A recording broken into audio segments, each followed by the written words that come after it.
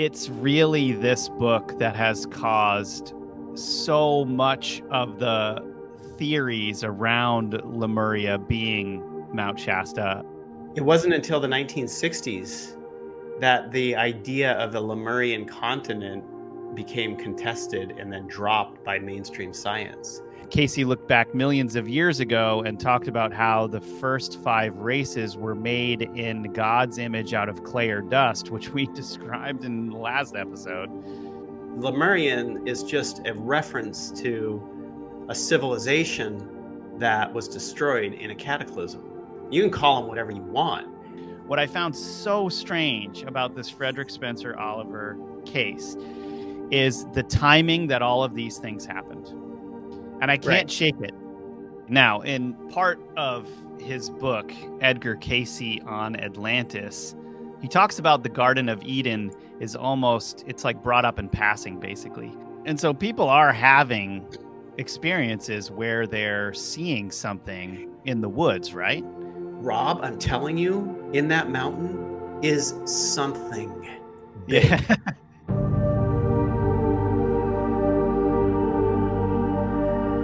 In this episode, we're going to be talking about a little bit about A Dweller on Two Planets, some more on occult history and Edgar Cayce. And we're going to ease into this whole topic with basically what we know about Edgar Cayce's drops on Atlantis. So, yeah, John, how much do you know about, Frederick Spencer Oliver and his book, A Dweller on Two Planets? Well, he was the original person who said that the Lemurians were living in Mount Shasta.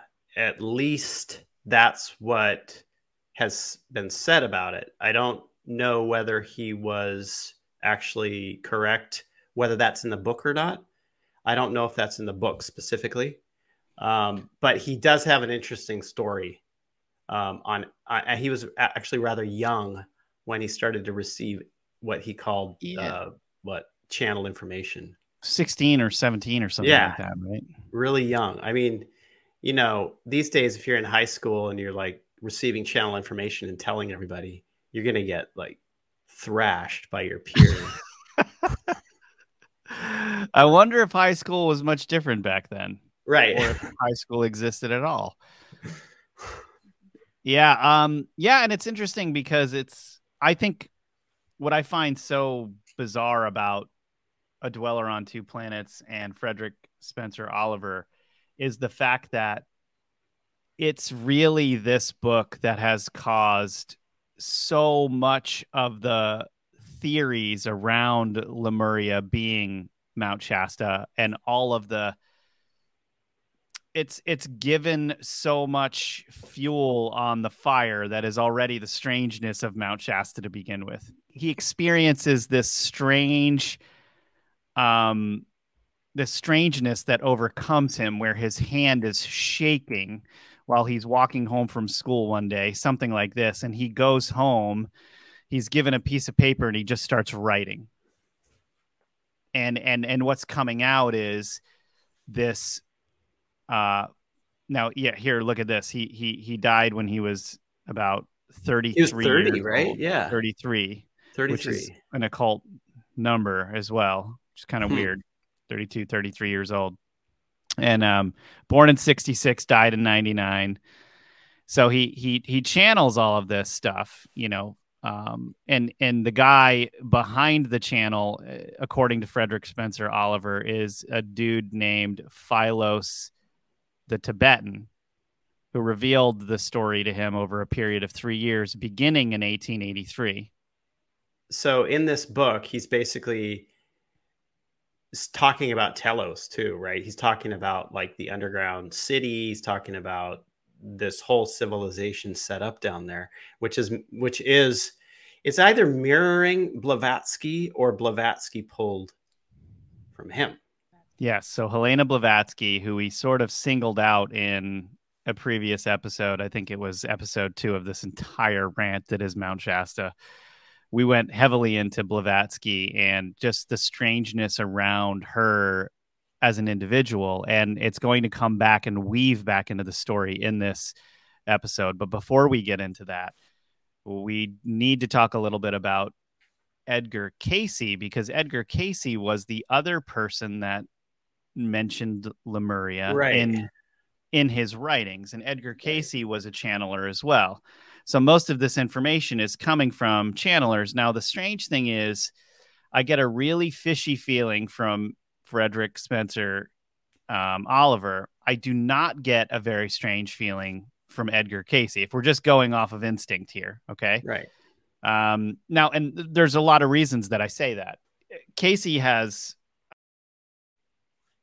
a longer history of being around and doing this type of work, where you can observe his work and you can see whether or not he's doing kind of bizarre things, taking advantage of people or not, et cetera, right? Actually, John, before I do that, would you like to kind of bring anything else forward about Cayce that you're aware of, and why you think Cayce is actually a legitimate source when we're talking about the information in his books? Well, I mean, okay, Cayce's known as the sleeping prophet, right? Where he'd go into a hypnagogic state, and a lot of the information that he received, he didn't remember even what he was saying. And he dealt a lot with medical issues for people and helped solve a lot of problems back then. He would literally be doing these readings like day in and day out. So his whole intent was completely 100% to be serving other people, helping other people, and not making himself wealthy off of it. So he had that long track record. So anything that Cayce has said about anything, you should listen to it. Now, you don't have to take it in as being something, the end all be all of anything, but you should give him a bit more credit, because he deserves that.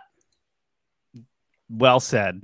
Yeah. Okay. Now, in part of his book, Edgar Cayce on Atlantis, he talks about the Garden of Eden it's like brought up in passing, basically. So Cayce didn't know anything about Atlantis when these readings were done back in the 1920s and the 1930s, right? And as John said, he was a clairvoyant who was into homeopathic medicine, and he started an institute to explore psychic and healing topics, which, actually worked. I mean, he was helping a lot of people. Okay, so now his patients were people from all walks of life who were, all telling him that they had past lives in Atlantis, even though many of them never heard of the place at that time. So while he's got patients in a hypnotic state or whatever, right? Is that what's going on? I believe that is. Like he was in the hypnotic state. But one of his books as well was him getting them. He was doing regressions with them, and they were retelling experiences on Atlantis, right? So, and then they were, these guys were talking about digital screens, lasers, advanced technology, even nuclear bombs, which didn't exist, in the past, if we go by the current cycle. It sounds like you're talking about Dolores Cannon. No, this is in Cayce's work. She did the work. same thing, right? Dolores Cannon did a lot of the same. Yeah. Where she would hypnotize people and then get that type of information too. Yeah, and a lot of this was going around at the time, so it wouldn't surprise me if there was some of this going on as well with Cayce's, patients and stuff. And so Cayce explained that the Atlanteans had not only underwater machines, but could also fly in the air to other continents.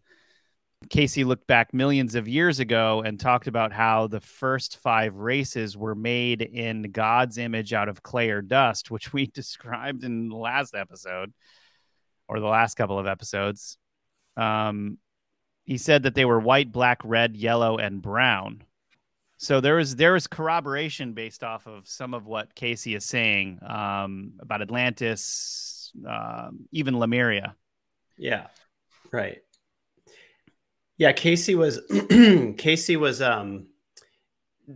a lot of his readings, this stuff would just come out as he's just like little blurbs here and there throughout, these readings. And you had to go through it, like everything that he did was cataloged, and then you had to go through and piece them all together. So when you see these books that come out on Cayce and Atlantis, it's literally like stuff that he had seen over many years, a lifetime of work, even, that's collected into one edition on it. So yeah, wow. I mean, this was day in, day out that he was doing this for his whole life, ever since he was a kid. Wow, I can't even imagine starting that as a child. Yeah. Right. So he did bring up the Lemurians, didn't he? I mean, there's the thing, the idea of Lemurians also comes from Cayce. Whether anybody's calling themselves Lemurians or not, I think is inconsequential, because Lemurian is just a reference to a civilization that was destroyed in a cataclysm. You can call them whatever you want. There were civilizations destroyed in cataclysms, and he's talking about the people, beings from those civilizations. And there were some things that Cayce said about how the Atlanteans devolved and eventually were extinguished. Do you remember any of that? Yeah, I mean, it was a lot of the same stuff that we got in our remote viewing data, that they had become pretty much devoid, lessened with their spirituality and their practices, and they were no longer like connecting back to God, to source, and they were doing a lot of like weird genetic experimentation, as well as some strange sexual things. So they were like the genetic experimentation was it crossing themselves like with chimeras, animals, creating chimeras? Yeah, what's a chimera? Meaning different animals mixed together into one, even humans. But it didn't stop there. It was even, going down the path of having intercourse with animals. That's crazy. So that's what we got in our data, right? And you're right, and so it was like basically a bizarre type of debauchery. Yeah, that was going on. Right. So there's some stuff here from Cayce. He's talking very specifically about things here with genetics and stuff. In addition, another DNA type called haplogroup B appears to be from what Cayce and others have termed the ancient continent of Mu, or Lemuria, where we were the first to make this assertion, which has since been embraced by many others. Interesting. Right. And then he identified a location in the Bahamas, right? Bimini. I think he was on it. I don't think that his data was erroneous at all. And even though he did, I think at one point, talk about Lemurians, it doesn't really matter. That was the popular name for it. Basically popular in the culture.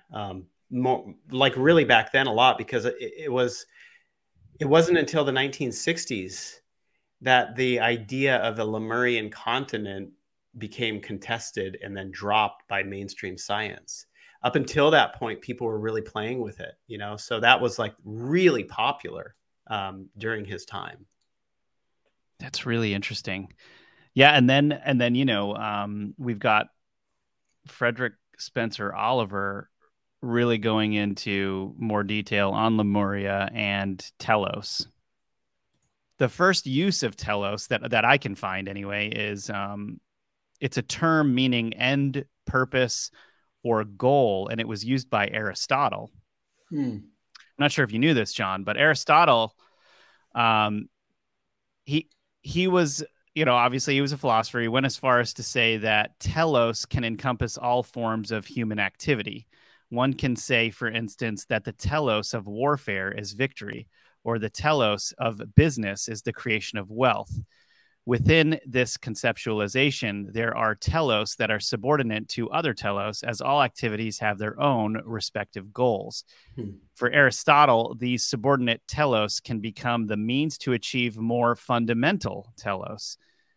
Through this concept, for instance, the philosopher underscored the importance of politics and that all other fields are subservient to it, which shows the limitation of Aristotle here in his words. Right. Ah, man. Anyway, he explained that the telos of blacksmith is the production of a sword, while that of the swordsman, which uses the weapon as a tool, is to kill or incapacitate an enemy. On the other hand, the telos of these occupations are merely part of the purpose of a ruler who must oversee the direction and well-being of a state. And so I think it's interesting also that telos is being used as this almost final destination for these Right. What's the final Lemurians. destination of humans? Right. Telos. To ascend? Right. Well, Right. yes. There's But it where you get almost into the 5D thing, right? yeah, and then it sort of starts going back into some of this lore that we're going to get into about who the Lemurians were, what Telos could have been to them. It's almost like this, hopefully higher plane that they were entering Right. here. Right. Yeah. Yeah, and then so you know that J.C. Brown is into this story, and Yeah. this Lemurian thing is really taking over the minds of everyone, and it's like they forgot about everyone else going underground, right? And then all the finds of giants across the plains of America back then too. It's like, but hey, everybody did that. All right. So with all of that said, this Helena Blavatsky just keeps popping up in all of this, and it doesn't even end here with Frederick Spencer Oliver. What I found really bizarre is that I just, because I don't trust Helena Blavatsky, there's something that I keep finding with her that there seems to be this bizarre, like she's a con artist. There's something about this that she's taking advantage of information that's already out there and trying to make a name for herself. And I'm getting this over and over again. Okay. And I don't normally treat people like this. Like, I could say Edgar Cayce was crazy, but actually, with everything that he was doing and with all of He'd his already proven himself to be completely service to other. right. Yeah. Whereas with Helena Blavatsky, it's like anything she can do to make wave in society, creating a magazine called Lucifer, like Right. all of this stuff just keeps coming up. And what I found so strange about this Frederick Spencer Oliver case is the timing that all of these things happened.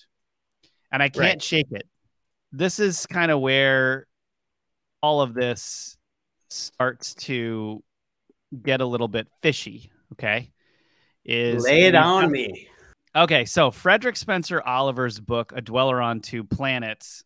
Okay. In its introduction, Oliver claims that the book had been channeled through him via automatic writing, visions, and mental dictations by a spirit calling himself Philos the Tibetan, who revealed the story to him over a period of 3 years beginning in 1883.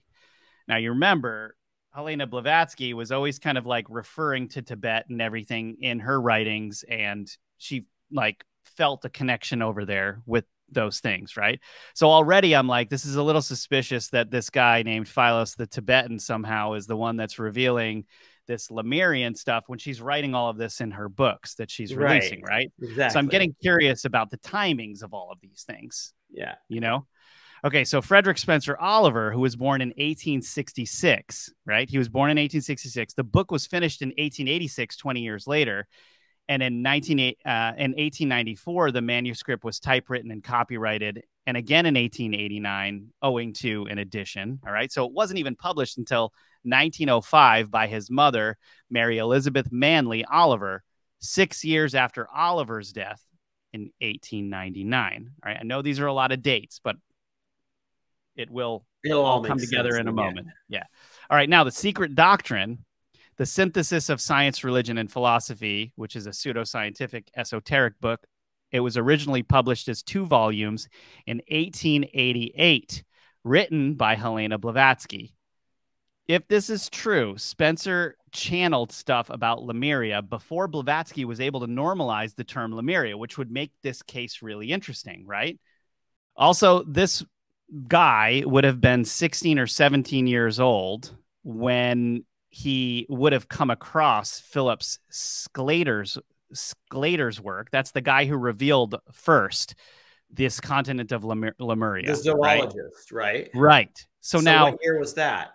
So that was at 16 or 17 when he started to If he said channel the book. Lemuria back then, right? 1886, right? Exactly. So Huh. the fact that he would be 16 or 17 using the word Lemuria when, you know, Philip Sclater was just coming out with all of this stuff is also very interesting, right? That's like super, yeah, that's super weird. John, you sent me this article, and I don't even know if you knew what was in here, but it basically blew the top off of all of this for me. So there is a quote in here that says, at this point, or at that point, Oliver shared his experiences, eventually repeating Philos's accounts to a Eureka, if that's how you pronounce it, Yreka. Yeah. Yreka Theosophical Circle. So Uh, he basically reveals his channeled work in a theosophical circle. This is Helena Blavatsky's right. cult, or whatever you want to call it. And then they end up pushing this entire thing. So the religion of Theosophy was founded in 1875, and she revealed her book, The Secret Doctrine, in 1888. But think about it. Like, if she's trying to be a con artist across the entire globe and start all of this, like start a religion up and all of these things, it's not that hard to organize something like this going on. Make her work look like it's legitimate. Exactly. And this is the problem I have with A Right. Dweller on Two Planets, is it's so tied into all of the spiritualist nonsense that was going on at the time that has been thoroughly debunked. And Helena Blavatsky, being the type of con artist that she was, sheds so much doubt on Lemuria as a thing, even being legit. Exactly. Yeah. Right. And so I unfortunately have to put forward the case here that A Dweller on Two Planets is nonsense. And a lot of people have taken this book to be extremely legit, right. over the last, 100, 200 years. Right. Even based more books off of it. People are inspired by it and then go into creating their own story around it as well. So yeah, it's yeah. Now, what's interesting, and if you guys have not watched our episode where we just targeted and honed in on Charles Churchward and Helena Blavatsky, James Churchward, excuse me. Yeah. If you guys haven't gone back and looked at our episodes or watched our episodes on James Churchward and Helena Blavatsky, I highly recommend that you do that, because we go over all of the details about Helena Blavatsky coming to power, I guess you could say, over a period of time, and all of the different people that she was involved with. Right. All right. So it's not just, the Frederick Spencer Oliver stuff that I sort of doubt regarding the legends around Mount Shasta.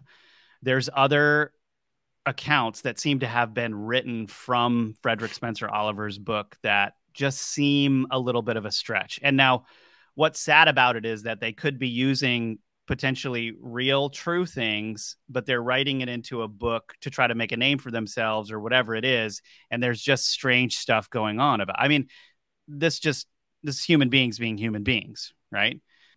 Okay, so this account that I'm going to kind of read to you, John, is from Abraham Mansfield's book, The Golden Goddess of the Lemurians. And he did another book actually called The King of the Lemurians. Now, Abraham claimed that he was appointed chief of gods of Lemurians. Already this reeks, right? So in 1931, Abraham's friend followed a wounded deer on Mount Shasta and finally found the dead buck when he was exhausted and lost. Around 3:30 a.m., as the story goes, the friend heard something saying, "Why don't you come with me?" So, okay, so there stood a being 7 feet tall who asked what he was doing there, and he told the man that he was Lemurian. Okay, now he was taken to a palace and gardens beneath Mount Shasta. They kept going down and down and down, and finally the Lemurians said they were in their shaft of gold, and it was only a little further to their cave, which is lined with gold. He said that the man could sleep on the slab of gold and wouldn't need a blanket because the slab was chemically heated thousands of years ago and never loses heat. So it's similar to the sun. So there's some interesting concepts in here, right? A golden pillow was given to him, and they said to just think of what time he wanted to wake up, and he would, because the pillow is a mental thought pillow that radiated, so he would become acquainted with mental seance like the other Lemurians of the living dead beings. Also kind of weird. All right, now tunnels or shafts were under the world from volcanoes that connected like a world within a world. And he claimed that these walls were painted with a liquid sunshine, like the sun itself were shining through.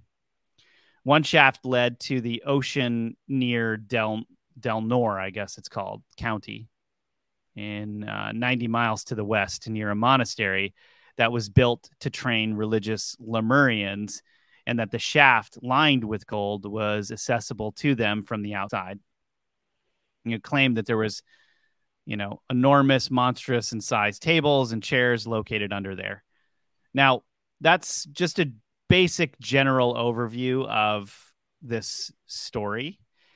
And there are interesting concepts in this story, but it also just seems like people jumping on the bandwagon to create more excitement around this idea rather than a genuine article.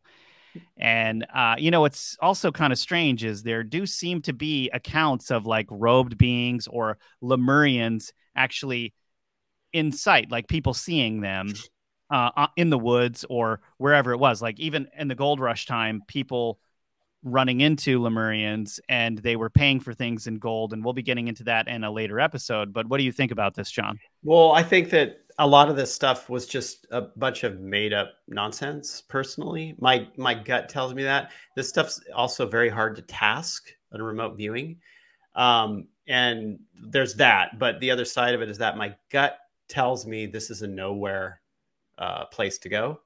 And I think that you're right when you get back to those dates. When you get back to Blavatsky and Oliver and the dates surrounding that, and look, here's Blavatsky.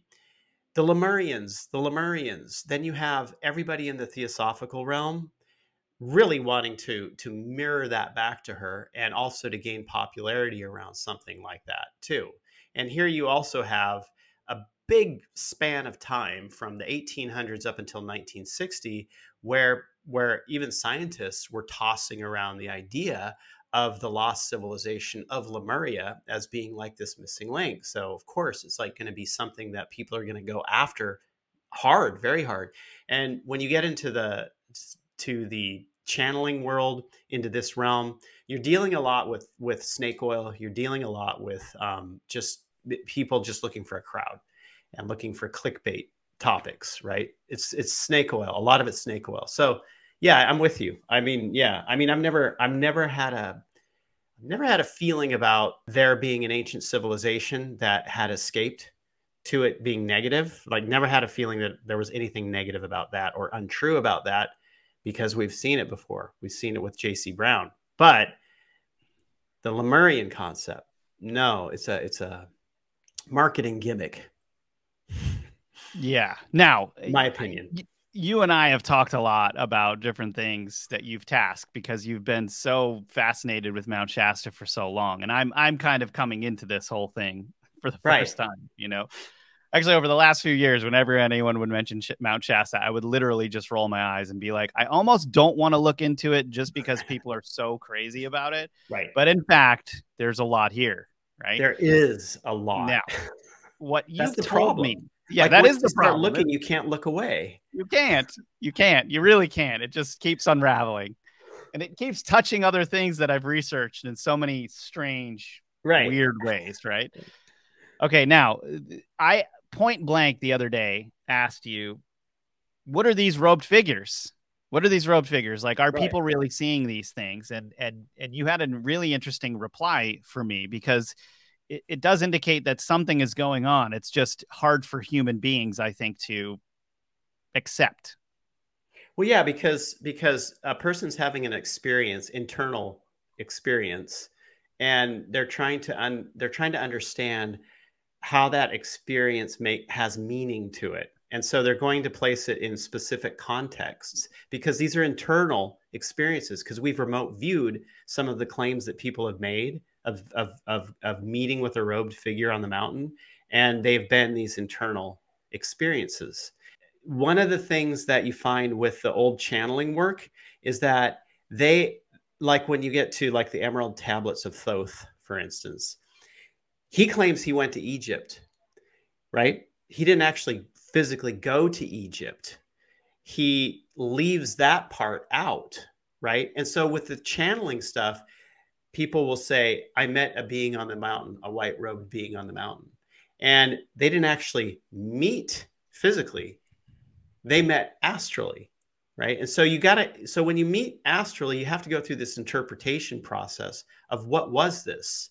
What was this thing that I met with? Well, it must be a Lemurian, because the Lemurians are what live in Mount Shasta, according to Blavatsky and all these other people. So, yeah. What are you going to do with that? You have to be discerning when you get this information, you read it. You really have to be discerning and understand where they're coming from. And so people are having experiences where they're seeing something in the woods, right? Rob, I'm telling you, in that mountain is something big. Yeah. At the same time. Yeah. I'm telling you that there is. I look here, I am discounting on one side, but I'm also saying there's something great there. Interesting. So what are you going to do with that? Well, what we're going to do is go through this next episode where our minds are going to be really blown about the actual real cases that we found in old newspapers where people and scientists were baffled over some of the things that they were thinking, and old Native American stories that corroborate these things. And they're even older. And at the end of that episode, we're back in. We're going to have another episode, and then another and another, because we metaphysical. We'll never stop.